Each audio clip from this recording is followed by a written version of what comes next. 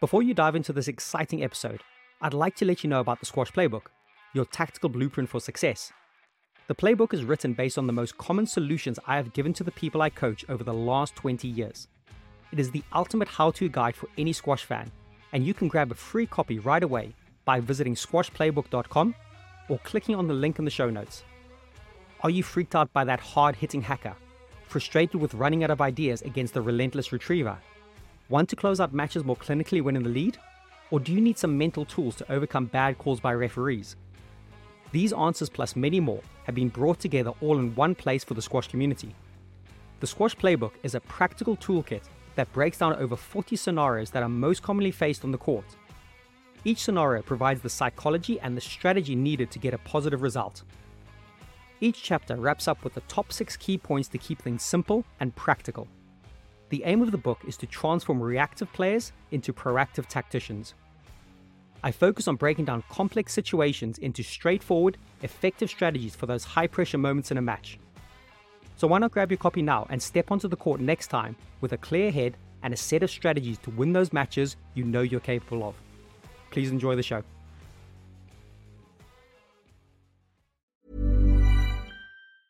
When you're ready to pop the question, the last thing you want to do is second-guess the ring. At BlueNile.com, you can design a one-of-a-kind ring with the ease and convenience of shopping online. Choose your diamond and setting. When you find the one, you'll get it delivered right to your door. Go to BlueNile.com and use promo code LISTEN to get $50 off your purchase of $500 or more. That's code LISTEN at BlueNile.com for $50 off your purchase. BlueNile.com, code LISTEN. Everyone knows therapy is great for solving problems. But getting therapy has its own problems too, like finding the right therapist, fitting into their schedule, and of course, the cost. Well, BetterHelp can solve those problems. It's totally online and built around your schedule. It's surprisingly affordable too. Connect with a credentialed therapist by phone, video, or online chat, all from the comfort of your home. Visit BetterHelp.com to learn more and save 10% on your first month. That's BetterHelp, H-E-L-P.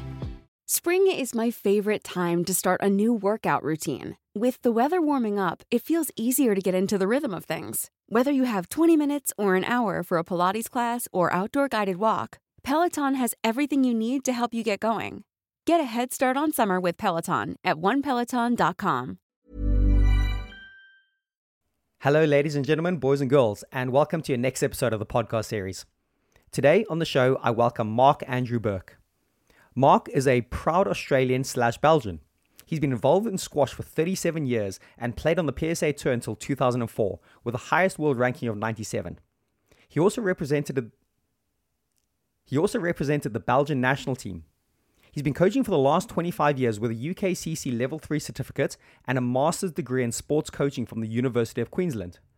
Mark was also the national coach of Luxembourg for 4 years and then started at Cornell in 2019, where he is now the assistant coach to the men's and women's squash program.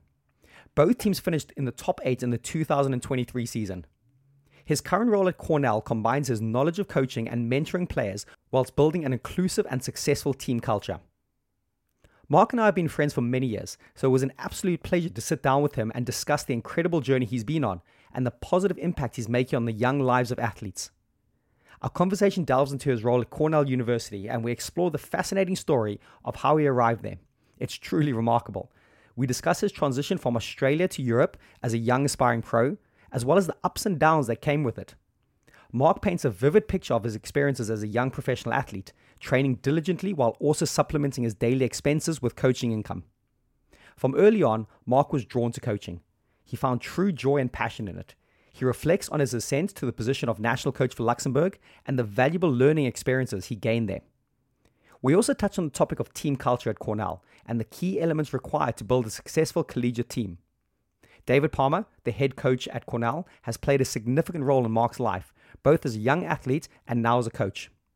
Mark shares invaluable insights and wisdom on what it takes to thrive as a student athlete in the high-pressure environment of US college squash. There's so much more to discuss that it feels like we're ready for a second episode, so stay tuned for that. In the meantime, sit back and enjoy my engaging conversation with Mark Andrew Burke. Mark, Andrew Burke, welcome to the next episode of the podcast series. Really cool to have you here. I know we've had a bit of offline chat back and forth over the last couple of months, and really good we could sit down and have a chat here today. But listen, as always, a cool place to kick things off. Would you like to just give a quick, brief introduction to yourself, currently what you're doing, where you're at, just a bit of an overview of things? Sure. Yeah. Thanks, Jesse. Thanks for having me on. Been a fan of your podcast since you started, so it's great to be able to contribute. So yeah, my name is Mark Andrew Burke. I'm Australian. Always will be Australian, even though I've spent most of my life, well, at least more than half now, away from Australia. I left Australia in '98. Came to Europe to play squash, and I've been in Europe now for more than 20 years. Came over, I guess, when I was late 20s, a bit of a late starter in squash. I actually started the sport late as well. I was sort of 14, 15 when I got serious about it. But then sort of late 20s, I decided it was sort of now or never. And at that time, it was a bit of a base in Amsterdam. There was Anthony Hill was there at the time. Paul Price was there. His brother Mark Price was there. Johnny Williams was there, and there was. Yeah, and so when I decided to come over, I was obviously playing first grade squash in Sydney. Decided I wasn't really happy with what I was doing with my work side of things. I was basically a boring desk job, and I thought, geez, is this going to be my life? Before I left Australia, I did a few coaching courses because I knew that I was not going to be top 20 player, but I hoped to get pretty high. But I knew I was always, and actually, to be honest, in the beginning, I always sort of gravitated towards coaching people. So it was not that hard for me to do some courses and stuff like that. And nice. Actually, just before I left, something worthy to note. I was training in Western Australia, and I played a PSA satellite tournament in Tasmania. It was the Hobart Open, or the Tasmanian Open, actually. I think it was Tasmanian Open, which I actually won a few times. Nice. But there was a guy there called Ian Hocking, and he had a club, and he had been bought out by a school. So literally the Society of Friends, the sort of the Quakers sort of religion had bought out his club, and he was looking for. And I'd come over to play the Tasmanian Open, and I won the tournament.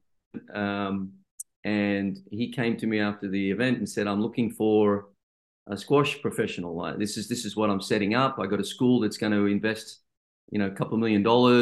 And so that job became sort of my first sort of full-time coaching job. But at the same time, he was happy for me to still travel and play PSA. So awesome. I used to fly over to Victoria and train with Roger Flynn, who was running the Victorian Institute of Sport program there. So I got to train with him quite a bit, and I would play in Malaysia and New Zealand and stuff like that. So that 2-year period was really good. And he's not with us anymore, Ian Hocking. He actually died of a heart attack on the squash court. Oh no! Wow. When was that? Some people might say, "What a way to go!" Yeah, true, sure. But he did a lot for me in the early days, and also motivated me to keep trying to improve and be a better squash player. So, but from that sort of period, I sort of decided, okay, let's save up some money. Let's try to move to Europe and see what I can do and where I can go. But obviously, you need a place to stay. So, I'm not sure if Paul Price is listening to your podcast, but he did me a big favor in the beginning. He gave me a little square in his apartment with a mattress. I think it was Johnny Williams' corner as well. And yeah, got me into some league teams. I played in a league team in Amsterdam to start off with. I think I was like 10 on the list. We had Jonathan Power, Paul Price was in the team. Wow. I got to see some amazing squash players. Anthony Hill was in the team, but he didn't play a lot in those days. Sort of was mostly drinking coffee at the bar, or he was one of those guys. Actually, Anthony frequenting the local cafes, maybe. Yeah, probably. When I saw him play, it was like, wow, what a player! But he never seemed to train at that Wow. period. Wow. So, and actually, even there was a young Amir Shabana who was about 18, 19 at the time, and he was coming over to hang out with Hilly.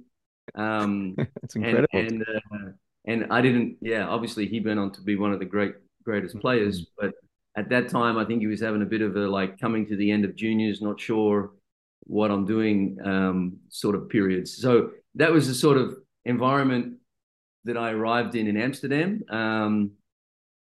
And I was obviously gung ho, and I wanted to train, and I wanted to be as good as I could. So there was lots of guys to hit with, but unfortunately, a lot of them were away a lot. You know, Pricey was a top 20 player, Johnny Williams was a top 20 player. So there was not that many guys to train with, and the ones that were there weren't getting up before midday. So Okay. it was, to be honest, Amsterdam was not my scene. It was good for a few weeks, but after that, it was not serious enough. You know, Mhm. I wanted to improve, I wanted to train. So I ended up moving.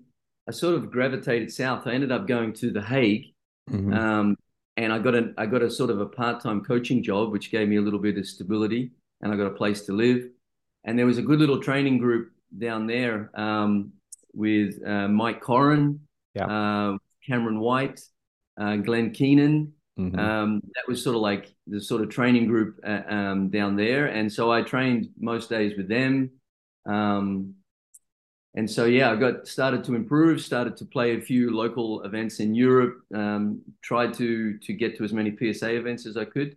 Started to work my way up a little bit, and started to make a few trips to America for, they had, like, they still struggle a little bit, it seems like, on the tour, try to string some of these smaller events together so young guys can get over there and play a few events in a row. Yeah. I mean, I follow it so closely. We've got one guy on the Cornell team at the moment, Viatritrani, who's trying to break in, and it seems to be just as difficult, Is it? now. Well, it hasn't improved that much, you feel? Not for that level, it seems No. like. Mm. Um, Seems like the top of the Obviously, pyramid, yeah, seems decent, but yeah, everybody top. always talks about the income and the events for the top guys, which obviously is important. But if you look at that pyramid, I think there's a lot of guys who sort of struggle to play enough events. And Sure. if they do, it costs them a lot of money to Totally. to play those events. So Yeah. so that was sort of like, and then I had a bit of a break. Um, David Palmer was training in Antwerp, and I knew David obviously as a young Aussie guy. He was, he's 7 years younger than me, I think. And he obviously, I knew him from Sydney. I'm from Sydney as well, so I knew him as sort of like an 18, 19-year-old sort of future top gun. He was in the Hmm. Australian Institute of Sport as well for a little while. And he was training in Antwerp with Sean Moxham, and Sean Moxham was his coach. And they had a little training group that they'd started down there. There was another guy, I don't know if you remember Peter Pastain, I a don't Belgian, actually. I don't quite Belgian recall that number name. one, but pretty decent player, sort of Mm. 70, 80 in the world. He was in that group, and there was a few girls as well in that group. And so David said, "Yeah, do you want to come down? I'm looking for extra guys to train." And I suppose even though he was like, top, I think then he might have been top 10, but not quite world champion. Hmm. He was looking for fit guys that could train hard. Awesome. And so that was a good opportunity for me. And in the end, that sort of I continued my gravitation south, and I ended up moving then to Antwerp. Nice. And I based myself there. And Sean got me another coaching job where I could do like 10, 12 hours a week. Actually, when I think about those days, I was training 2 sessions a day with David and Sean, and still coaching 5 hours a day. Wow, incredible. And I don't know how I did that. I definitely wouldn't be able to do that now. So started training in that training group, which was fantastic for me. I eventually made it to top 100. But that period, that sort of, I spent 3 years training with them.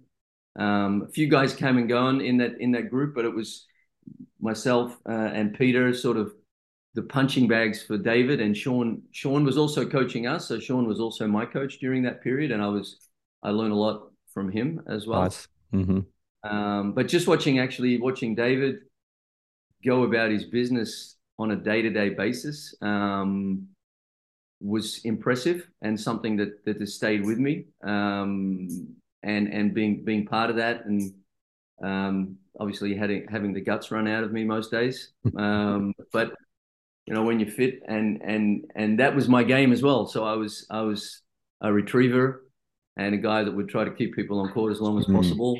So yeah. And it's why sets of 300 court sprints and all different pressure sessions that we would do with him. Crazy. So yeah.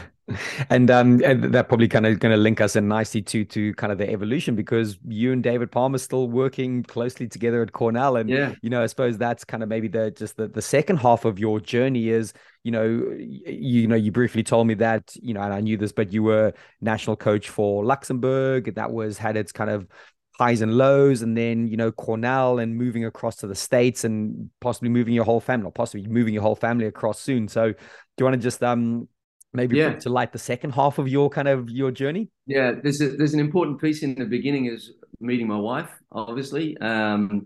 So yeah, when David was coming, I wouldn't say coming to the end of his career, but he was realizing, okay, where am I going to base myself? He had also his daughter Miley, and Kayla were little. Actually, I think Miley was born in America, and Kayla was very small when he was in Antwerp. They were looking to move, and he ended up moving. And so that sort of training group, and I was sort of getting, 34, 35. I was still playing pretty high level. Actually, I met my wife just before I was sort of deciding whether I was going to go to America as well. And I remember I played a PSA tournament in Albany, and I met a really nice family there who have actually stayed. Family friends came to our wedding. No way. And billeting me at the time for this tournament in Albany, and there was a job going at Heights Casino. And it's funny how the world sort of circles around, but the head coach at the time was Mark DeVoy, who ended up being one of the coaches at Cornell as well after Heights Casino. And I went down there and I did the interview, and it was sort of like, okay, do I move to America and take this job, or do I stay in Belgium for the girl who I'd met? And I think I made the right choice. So I ended up staying. And then, we got married. I started a coaching academy in Belgium, in Oudenaarde, where we still are living right now.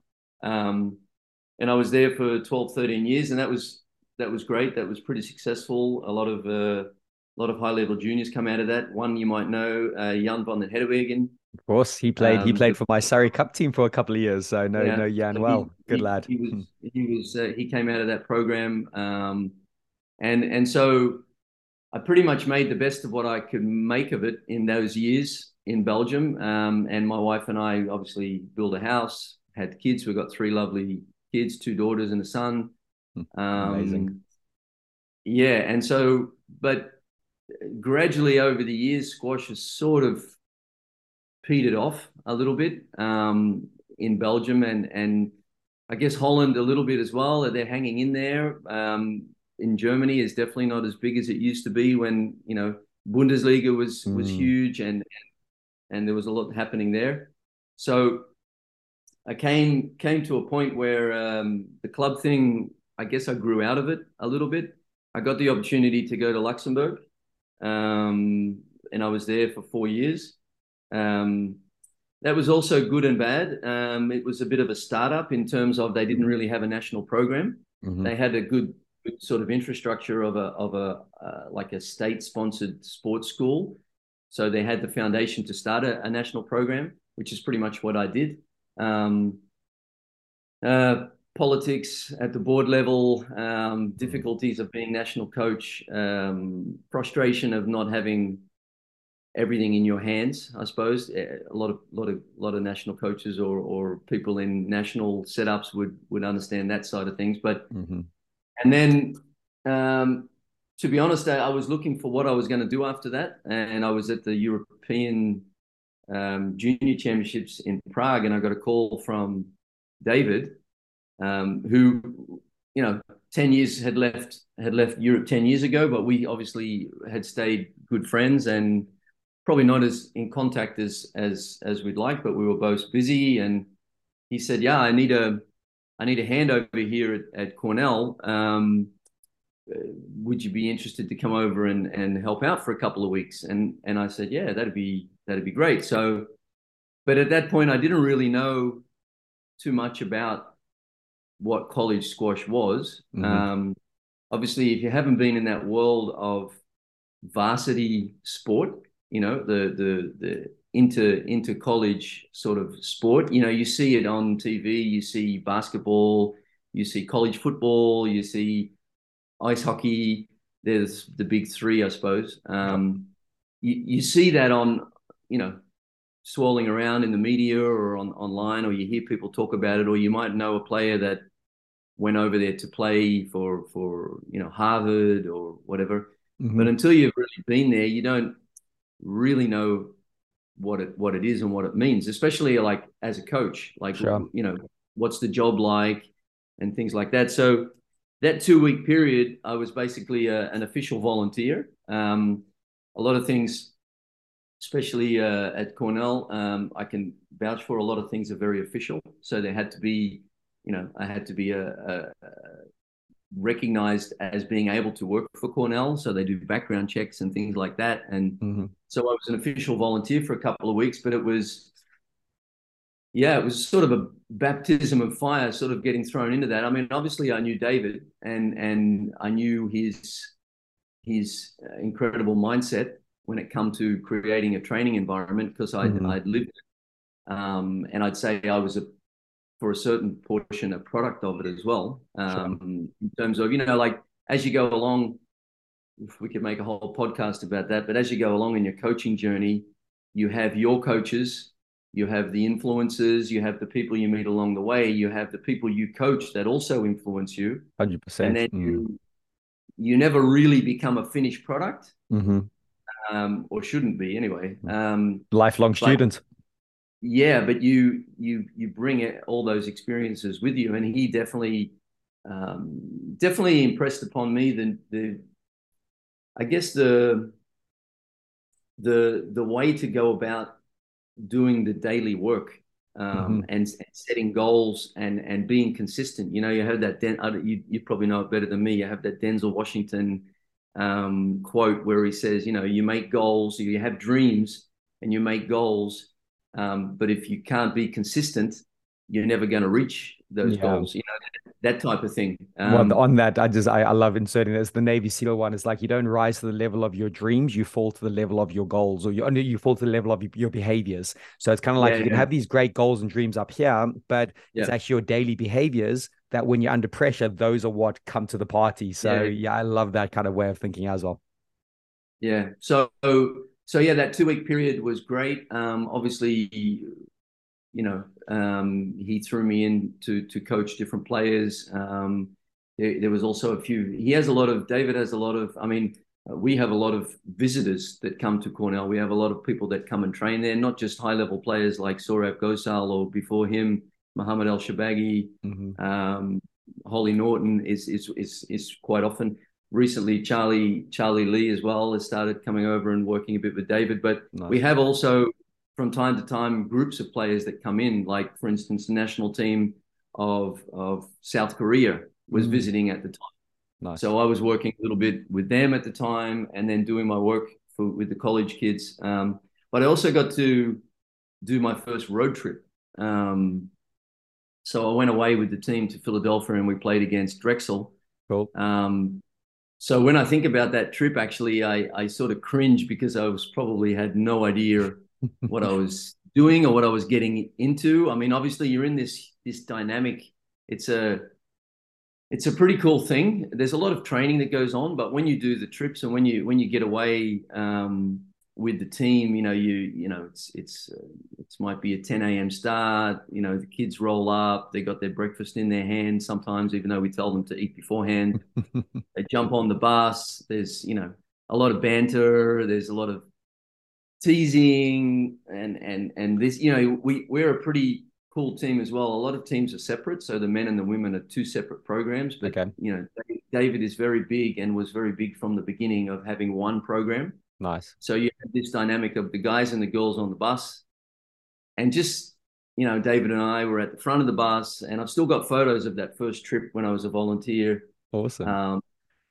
And I guess I sort of got accepted by the team as well. I mean, it's sort of one of those things you're accepted for what you are also putting into it. Like if I gave everything I had that trip, I tried to get to know the players. I tried to get to make good connections with them in that 2-week period. I like that. Had coach some of them during the matches. David and I, we sort of split up the matches. You've got this guy, I've got that guy, sort of thing. So the kids that you coach, the first, and that doesn't always go well. Some kids are tricky to coach. So the first match you do with them might not go particularly well. But the cool thing is then you come back from those trips and then you're back in training and you get to unpack that whole experience together of nice. I didn't really appreciate when you said to me, "Oh, you're looking tired." Things like that. I can remember one comment that I got back, and in my view as a coach in that moment, I was trying to motivate them and expected the answer to say, "Well, I'm not tired." Okay. Oh, good. Okay, let's go. But it can sometimes backfire. Yeah. And that's that's great for your knowledge to kind of go, actually, we need to speak to athletes on different levels, need to kind of read the room a little bit better in a way. And something you said there, which I think is really important just to note that, that 2-week period you went there and yes, you might have had the best squash knowledge out there, but actually maybe it was building the relationships is even more valuable than actual knowledge, like speaking to them on a human level, not just like, this is how you play better squash, this is how you flourish as a human. It sounds like you did that pretty well, and we might unpack that as we go today as well. It's definitely, it's a work in progress, and that's why I say when I cringe a little bit when I think back, and I guess it's pretty normal. That's what I tried to say in the beginning, like this whole college, like there's such a tradition in America of being a student athlete or a varsity level athlete. Like it's like on these colleges as well, you have club teams as well. So you have at Cornell, we have a club team. We're not really involved with them. From time to time, we have a little bit of contact with them. Sometimes one of the better club players who's effectively, a guy that's got into, or a girl that's got into Cornell on their own steam, but is pretty handy at squash. Sometimes they become good enough to maybe come and try out to what we call walk on to the team. So we don't have that much. So what I wanted to say is, like you have this whole tradition of being a college level, a recruited athlete, which is a little bit different to a walk on, which I can explain a bit later. But to be a recruited athlete is already an honor, and already there's a whole tradition of what that means that comes with it. Like being at college, eventually you become an alumni, but you also become an alumni of the squash program. Okay. So, and what comes with that is a whole network of people that you can call on or that you're introduced to. We have, many people that are still in contact with the program as squash alumni that date back to 1957. That's ridiculous. It would be wow. A guy called Jeffrey Lakin, who is a big supporter of the program, helps us, was one of the people that started a focus group of alumni that sort of created like a board. So there's this whole, and that's not just in squash, that's in every single sport. I love that. And yeah, so that's being a student athlete is a big deal. But as an international squash player, you don't really get that until you arrive. Right. What that all means, I think. If you're coming from the UK or from India, we have a lot of players from India in our team, or from Malaysia, where Siva Subramaniam is from, or from Australia, or wherever you might be. You don't really understand what that whole thing is about until you arrive. You need to live it and kind of really be there. Yeah. That's incredible. Which includes being a coach. That's you're in the same boat. You're trying to learn it. So listen, I think we're on a lovely little kind of thread here, and I want to keep unpacking this with you. I'm keen to understand, you as a coach, learning from Palmer, kind of what type of environment gets set? Like it sounds like, we know David as a real elite player, the Marine, the nickname. I think he worked with the Australian rugby team at one point. And, again, you're not obviously going to be able to kind of talk about everything, but what type of environment do you like to set? So your expectations and where the benchmark lies for yourself and for David within your coaching setup. Yeah, I think it was in some ways what I expected, having been a player and one of David's sort of sparring partners in his group. I didn't expect him to be super relaxed in terms of like chilled and it was going to be a whole bunch of fun, even though we do have fun. I knew it was going to be serious. I knew it was going to be goal oriented. I knew it was going to be definitely being fit and being mentally tough was going to be a big part of the environment. So I wasn't under any illusions what it was going to be like, and in a way, I suppose that suits me as well. I'm like I said, that 3 years had a big impression on me, but I was already somebody who took the sport serious and took training for the sport serious, and I think I've always been goal oriented. Sometimes if you're that type of growth mindset, you can't imagine another way to do things, if you know what I mean. So when I came into that environment, it's a little bit complex to explain because you have a very big variation of, even though we have 18 men on our roster and we have 14 women, there's a big sort of range of standards. Right. We have, you have on the women's team, you have Siva Subramaniam, who was British Open finalist, who was, when she came into the program, she was one of the best juniors in the world. We have also on our men's team, Via Chatrani, who was also top 4 at the World Juniors in his time as well. So you have that level, but then you have also, there's 9 players that play in a college match, but you have a list of 18 players on the men's team, and those other players are trying to get into the top 9. So of course, yeah. the level there is good. I mean, we're talking top 10 in Europe.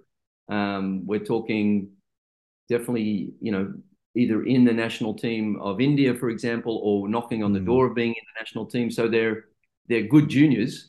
And roughly what ratings? Because I know the US uses the rating system. So if you're outside the top 9, what was the rough kind of demographic of ratings? Yeah, I don't keep abreast of that too much. I can give you a Put you on the ballpark. spot. I would say I would say around 5.5 is the sort of the limit of getting into the starting 9. Cool. On the men's, that's on the women's. On the men's program, probably, I don't think you're going to get in the starting 9 if you have a rating lower than 6. Okay.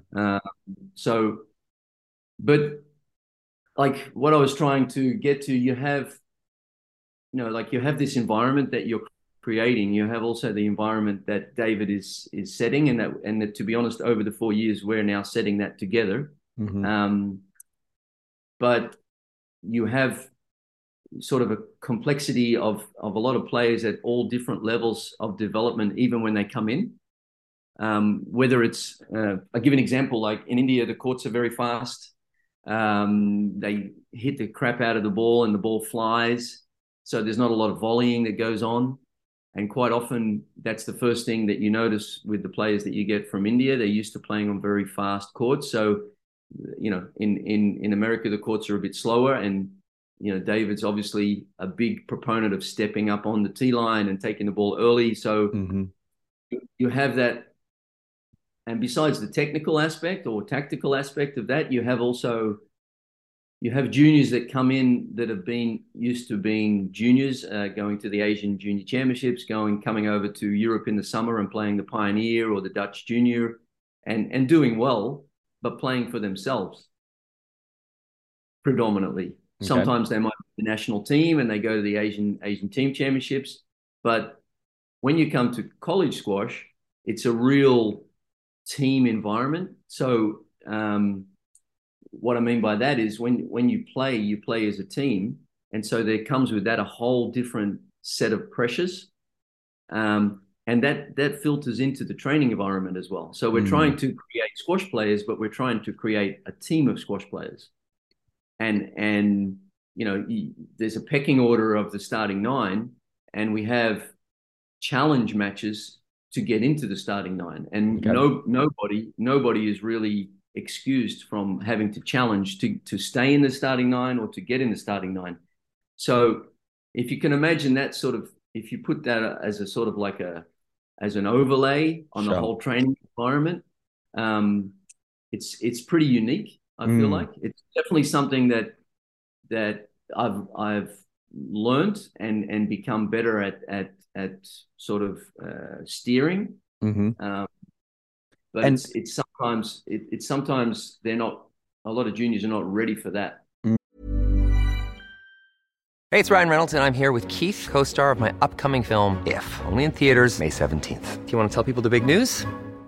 All right, I'll do it. Sign up now and you'll get unlimited for $15 a month and 6 months of Paramount Plus Essential Plan on us. Mintmobile.com/switch. Upfront payment of $45 equivalent to $15 per month. Unlimited over 40 gigabytes per month. Face lower speeds. Videos at 480p. Active Mint customers by 531.24 get 6 months of Paramount Plus Essential Plan. Auto renews after 6 months. Offer ends May 31st, 2024. Separate Paramount Plus registration required. Terms and conditions apply if rated PG. Hold up. What was that? Boring. No flavor. That was as bad as those leftovers you ate all week. Keke Palmer here. And it's time to say hello to something fresh and guilt-free. Hello Fresh. Jazz up dinner with pecan-crusted chicken or garlic butter shrimp scampi. Now that's music to my mouth. Hello Fresh. Let's get this dinner party started. Discover all the delicious possibilities at hellofresh.com. Part of it.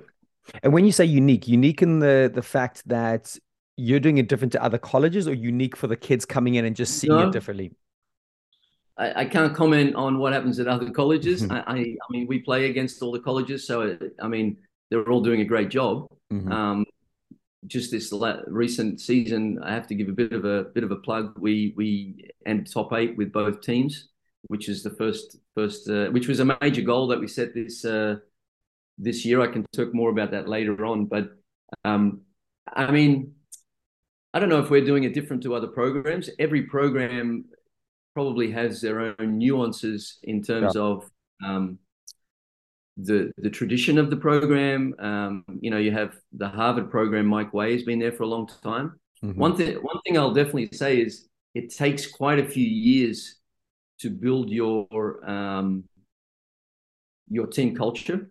And that is also inherited. So probably when there's a change of coach, it can change drastically. But if it's been the same coach, the team culture will be evolving, but will be pretty much very similar as the program goes on. So David and I have been together 4 years now, so we've definitely there's a lot of conversations that goes on, and there's a lot of hit and miss, and there's a lot of that's working, that's not working. And then as you go along, you sort of work together with the players. Every year you lose 4 players and gain 4 players, 3 or 4 players. So that brings another dynamic in, depending on what their characters are going to be like.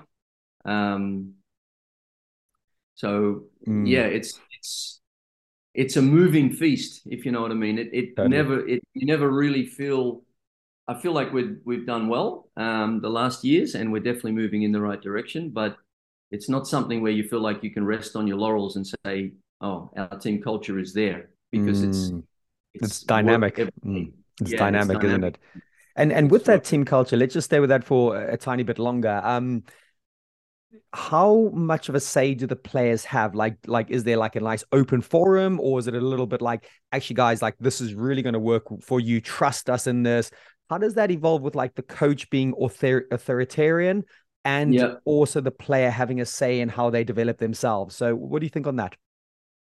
I would say it depends on the player. A lot depends on, I guess it depends on a few things. A lot depends on, starting from like before they arrive, what sort of coaches they've had, what sort of environment they've had. We get a lot of players who I feel like are not used to working in a professional way in terms of having a structure of training and being consistent with it. Right. You'd be surprised by little things like doing a proper warm up and a proper cool down. If your coach has been big on that, and that's been something that's been a big part of his development, then coming into our environment won't be difficult. If your coach has sort of been one of those, I don't believe in warming up. I don't think there's that many out there, but there are different sort of shades of that, if you know what I mean. Some are very big on it. Some are, they know it needs to happen. So your habits, I suppose, your habits and your upbringing, let's say in squash terms, will affect where you're at when you arrive. Your parents, your home life, what are their ideals and what are their styles? Because when you come away, especially for some of the American kids, they come away for the first time, sort of thing.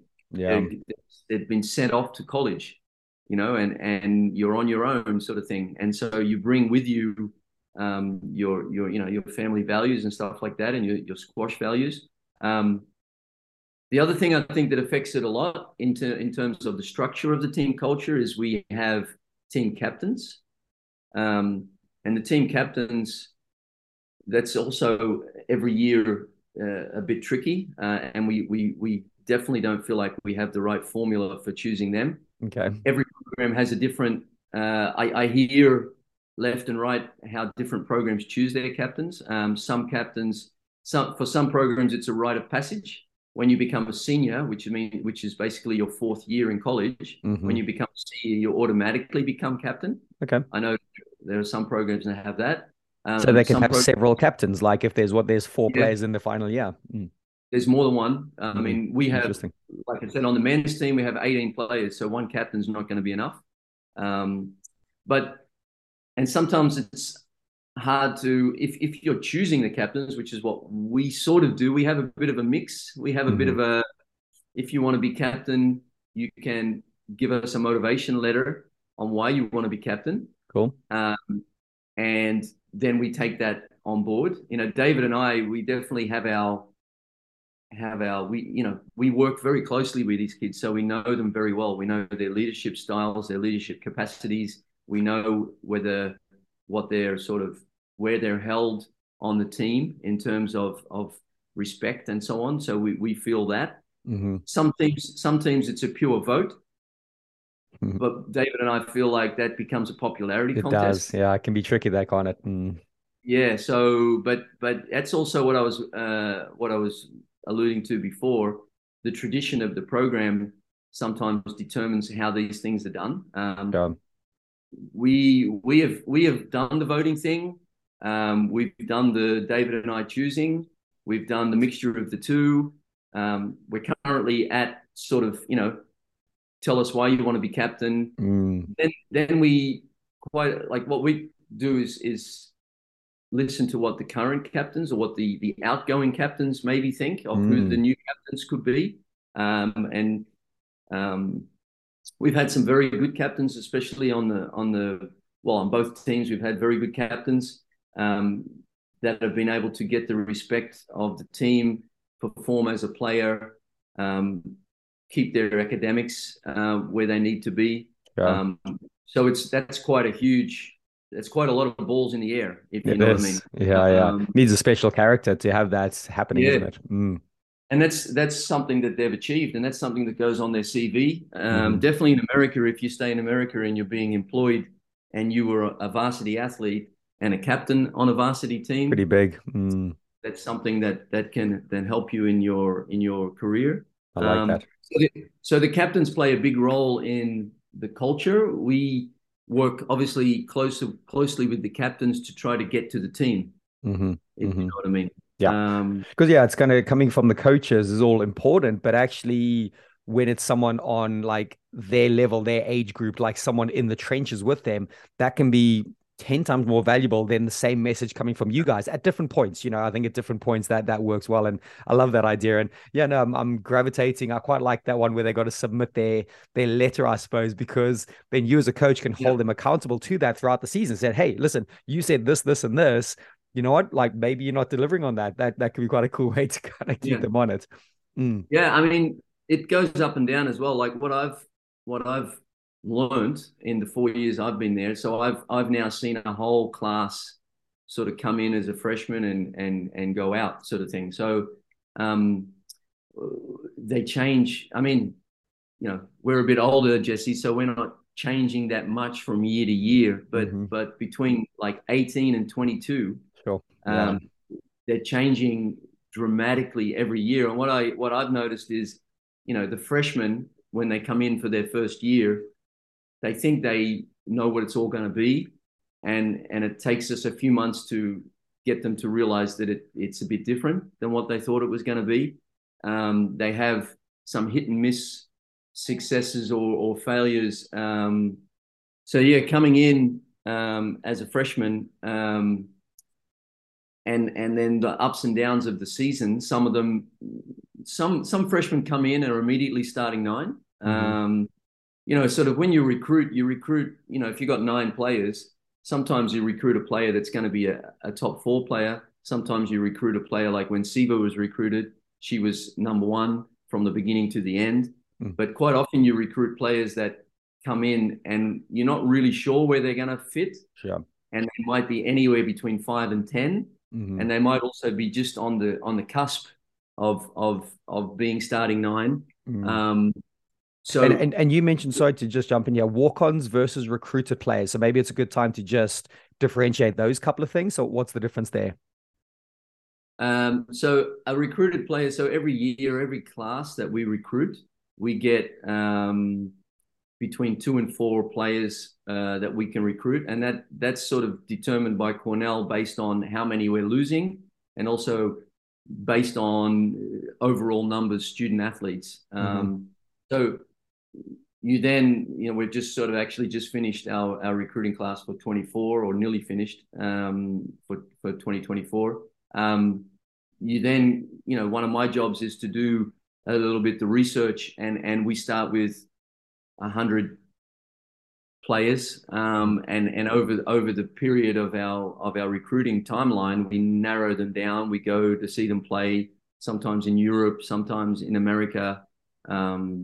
We talk with them, we get to know them, and then you're a recruited athlete, right? A walk-on, it can be, for example, that you are academic. Like that's one thing maybe I didn't say. To get into Cornell, whether you're a student athlete or not a student athlete, you've got to be very intelligent. I did a little bit of research today. You need to be in the top 25% of kids for your age. Wow. And Cornell accepts only 10% of applicants. But as a student athlete, you have a little bit of an advantage in that for instance, your academics can be slightly lower. You're being offered a spot, you're being offered a recruiting spot. So that's a pretty valuable thing for somebody that might not have got into Cornell otherwise. A walk-on is somebody that's probably academically a bit stronger in some cases and gets into Cornell on their own steam. We have a test. You've probably heard of an SAT test. Yeah, I took them when I was in Zimbabwe because I was quite close to going to Harvard at one point, and SATs killed me, man. They're brutal. Yeah, so split into 2 halves, 800 points for maths, 800 points for English. To get into Cornell on your own steam, you got to be around 1550 out of 1600. So pretty smart. But there's quite a few kids that don't get recruited, but are very good squash players. And when they get admitted to Cornell, they'll reach out to us and say, "Hey," and quite often we know them. Yeah. So as a walk-on, you might have reached out to us before applying to Cornell and say, "Okay, I'm applying on my own. I would love the chance to walk on." And David and I, we have the feeling that everybody has that chance. Some programs, I think, are sort of drawing a line at a certain number and saying, sorry, we don't have room. Because we feel like generally walk-ons maybe are squash-wise not quite the level to have been recruited, but they're quite often pretty fit and pretty motivated, because they have something to prove and they want to be included. And that's good to have those in your team, isn't it? That's kind of good workhorses. And quite often they've brought a lot to the team culture in terms of training, setting goals, being consistent, building a team environment. So love that. Yeah, we really value them also. Amazing. Right. Well, yeah, thanks for differentiating, because I think it's quite I've heard of both. I think I had a rough understanding, but that really helped in a way. So listen, Mark, you and David, you're in the kind of trenches with these players. What advice would you give to players at college to get the best out of their time there? So, you've seen probably some really good success, you've seen a few failures. Where do you see those athletes that really get the best out of their 4 years there? I think, I get asked that a lot, and we're busy with that on a daily basis. I think that time management is important. I think that obviously we always say, and that's a mandate from the university as well, that academics come first, and that's maybe the part of my job that I like the most. David and I, we do have a responsibility to these kids to make sure that they not only perform for the squash team, but that we also help them on their journey to we're probably only talking not even 5% of players that we have that are going to go on to play pro. Sure. We have Sivo, we have Veer, a couple of others. Wen Lee from Malaysia, she's probably going to turn pro, but not that many. So the rest of them are going to go on to either go back to their countries from where they came with a career, or they're going to stay in America and try to build a career. So academics is important. So, I mean, when you come in and you're trying to balance academics and the type of environment that we have, which is a pretty intense thing. Like, the kids are giving up 2-3 hours a day of study time to train. They're going away on trips. They're quite often studying on the bus on the way to matches. Sometimes even their exams are proctored by David and I, at the hotel the night before the match, sort of thing. To balance that, I think if you're not able to manage your time, you're going to struggle. It's sort of like, like if you grab a balloon and you squeeze it, it's eventually going to pop out somewhere. You know what I mean? Like, yeah. Between one of your fingers. Like, I feel like I see these kids under pressure, and you start to see the little telltale signs of the bulges appearing, and that's where communication, I think, is very important.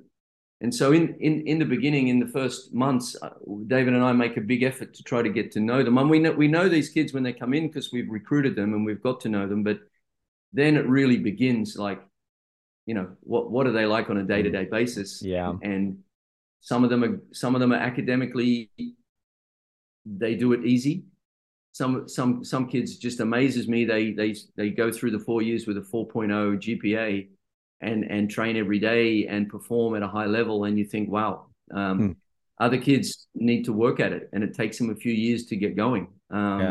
So it's not easy. Communication, I would say time management. I would say communication with us. Yeah, it's big.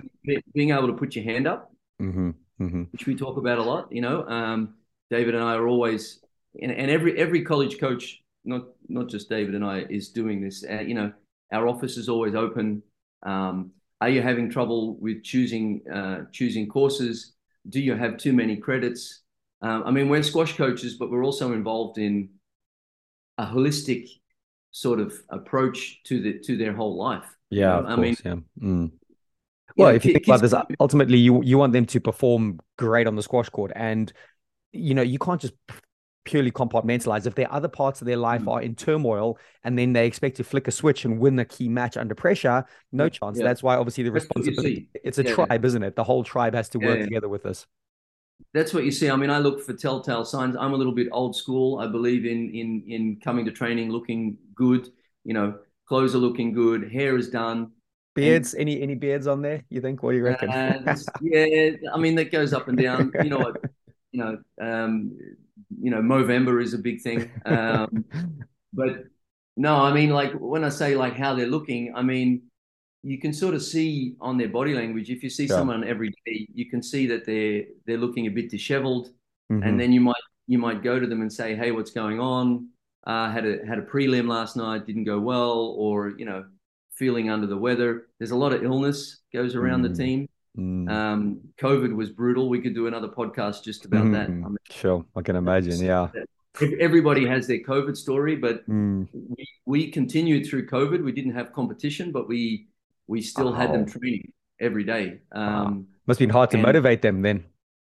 yeah, Yeah. we came up with some ways to motivate them. Don't worry, but it was tough. So yeah, I mean, advice to people that want to go down that path. To be honest, I have my own kids as we now do the move to America.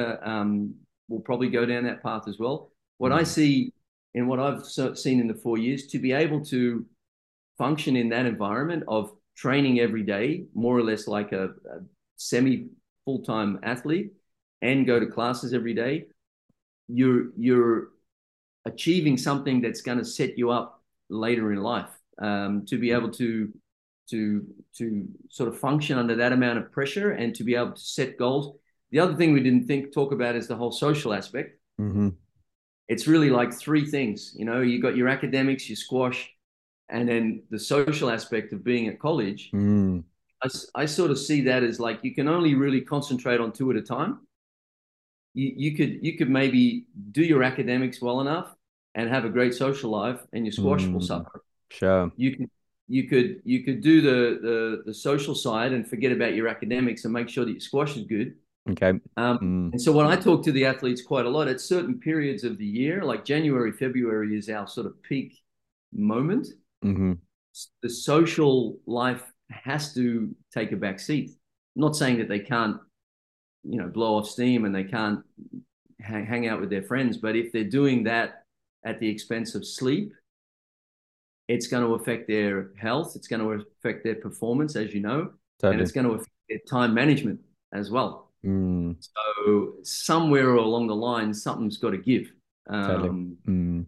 Yeah. So, So well, on just on that thread, just to kind of flip it, maybe as one of kind of one of the closing questions is, what behaviors do you see players falling into the trap of doing that maybe lets them down? Is it the imbalance? Is it the, again, lack of communication, time management? Is it just the opposite? But there might be more nuanced ones. So, yeah, what are some of the things that really let the athletes down, the student athlete down when they're in their college system? I think, yeah, I think organizational skills. Mm-hmm.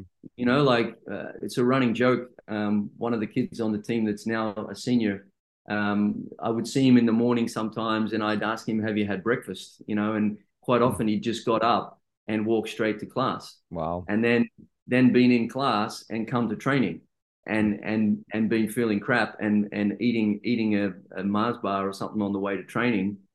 Like you can only get away. These young kids are pretty resilient. They can get away with that for a while, but eventually it catches up with them.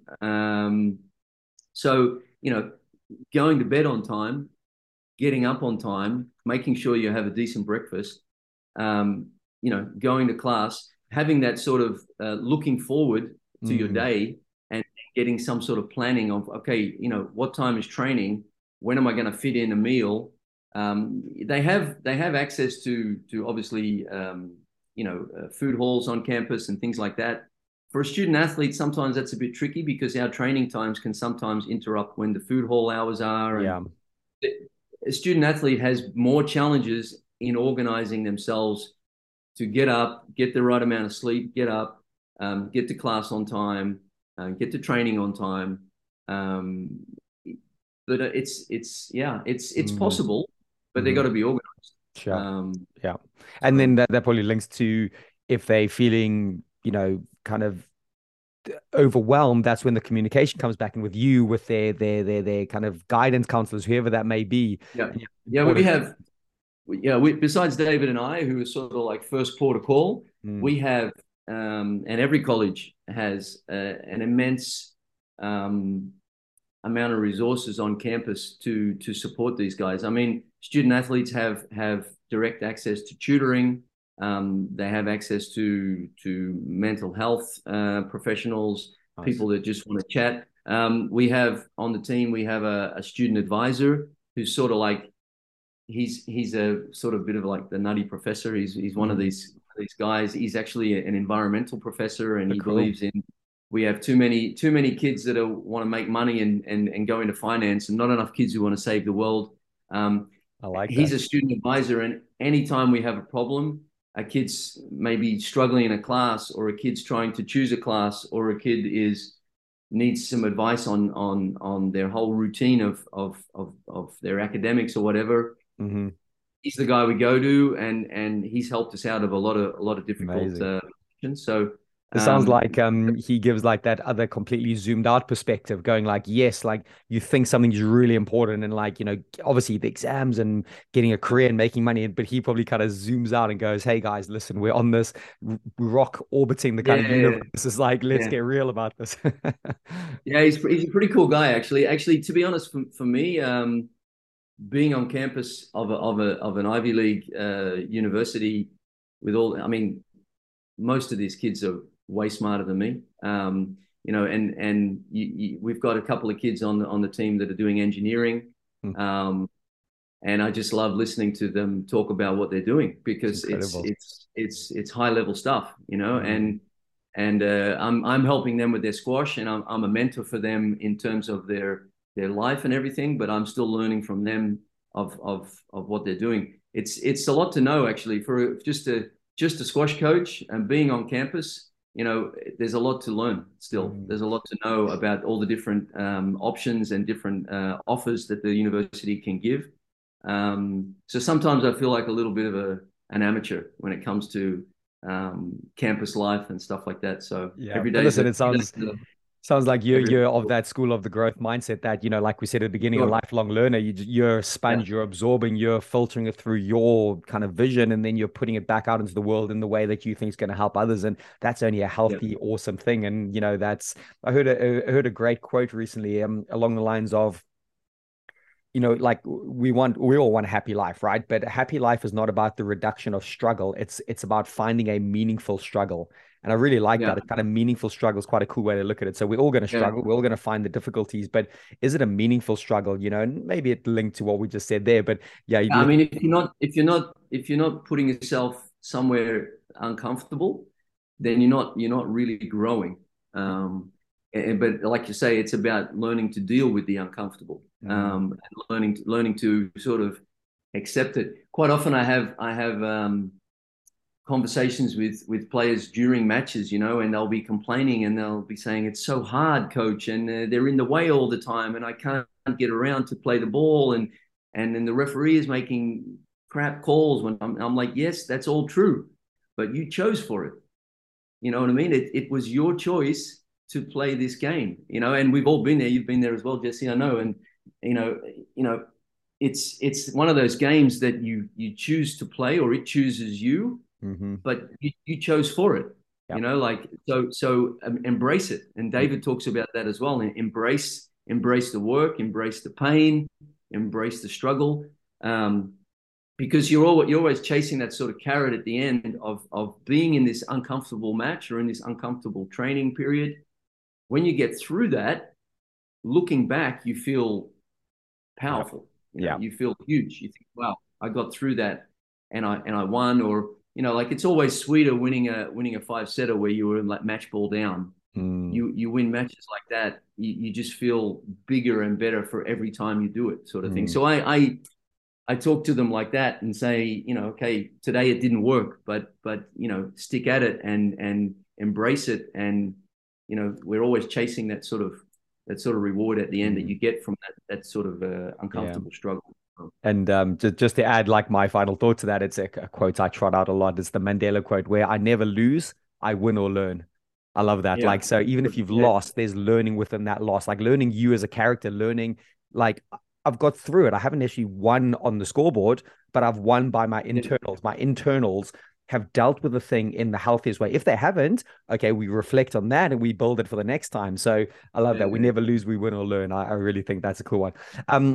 But listen, Mark, this has been an awesome kind of big overview on things. What I think we definitely should do at some point is go into a bit more detail about like what we just spoke about at the end there, the nuance of like on the squash court, the little subtleties of how to deal with nerves, how to kind of, with the big team environment if you're the last player on. So for me, it feels like a cool excuse just to get a second podcast at some point if you'd be up for that. No, there's a lot of mentality that goes into it, and obviously that's your area of expertise. And yeah, I mean, there's not a lot of time though. That's one thing I'll say. I mean, right now we're in our sort of slower period. David and I are recruiting and things like that, and getting ready for preseason, which is another thing that we're trying to do better and stuff like that.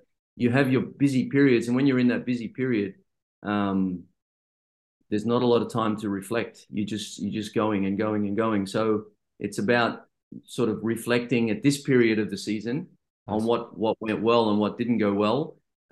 Also talking to the players about what they want or expect for next year, and going again next September. Well, listen, I've thoroughly enjoyed this chat. It sounds like you and David are doing an incredible job not purely, but the results are evident of it, but actually the humans and the people you're growing along the way. So listen, I'm sitting here admiring the work you've done. So well done. Keep flying that flag. And listen, let's talk and figure out when we can get maybe a second one in and get into the more nuance of the details of the on-court stuff. But hope you enjoyed today as well, Mark. Yeah, no, I really enjoyed it. Thanks, mate. Ever catch yourself eating the same flavorless dinner 3 days in a row? Dreaming of something better? Well, HelloFresh is your guilt-free dream come true, baby. It's me, Keke Palmer. Let's wake up those taste buds with hot, juicy pecan-crusted chicken or garlic butter shrimp scampi. Hello Fresh. Stop dreaming of all the delicious possibilities and dig in at HelloFresh.com. Let's get this dinner party started. How would you like to look 5 years younger? In a clinical study, people that had volume added with Juvederm Voluma XC in the cheeks perceived themselves as looking 5 years younger at 6 months after treatment. Look younger, feel like you. Add volume for lift and contour in the cheeks with Juvederm Voluma XC. Reverse signs of aging by adding volume to smooth laugh lines with Juvederm Volure XC. For important safety information and to find a licensed specialist, visit Juvederm.com. That's JUVEDERM.com. Not for people with severe allergic reactions, allergies to lidocaine, or the proteins used in Juvederm. Common side effects include injection site redness, swelling, pain, tenderness, firmness, lumps, bumps, bruising, discoloration, or itching. There's a risk of unintentional injection into a blood vessel, which can cause vision abnormalities, blindness, stroke, temporary scabs, or scarring. Talk to a licensed specialist to find out if it's right for you. Planning for your next trip? Elevate your travel style with Quince. Quince has all the jet-setting essentials you'll want for your next getaway, like European linen, premium luggage options, buttery soft Italian leather bags, and so much more. And is all priced at 50 to 80% less than similar brands. Plus, Quince only works with factories that use safe and ethical manufacturing practices. Pack your bags with high-quality essentials you'll be wearing for vacations to come with Quince. Go to quince.com/pack for free shipping and 365-day returns.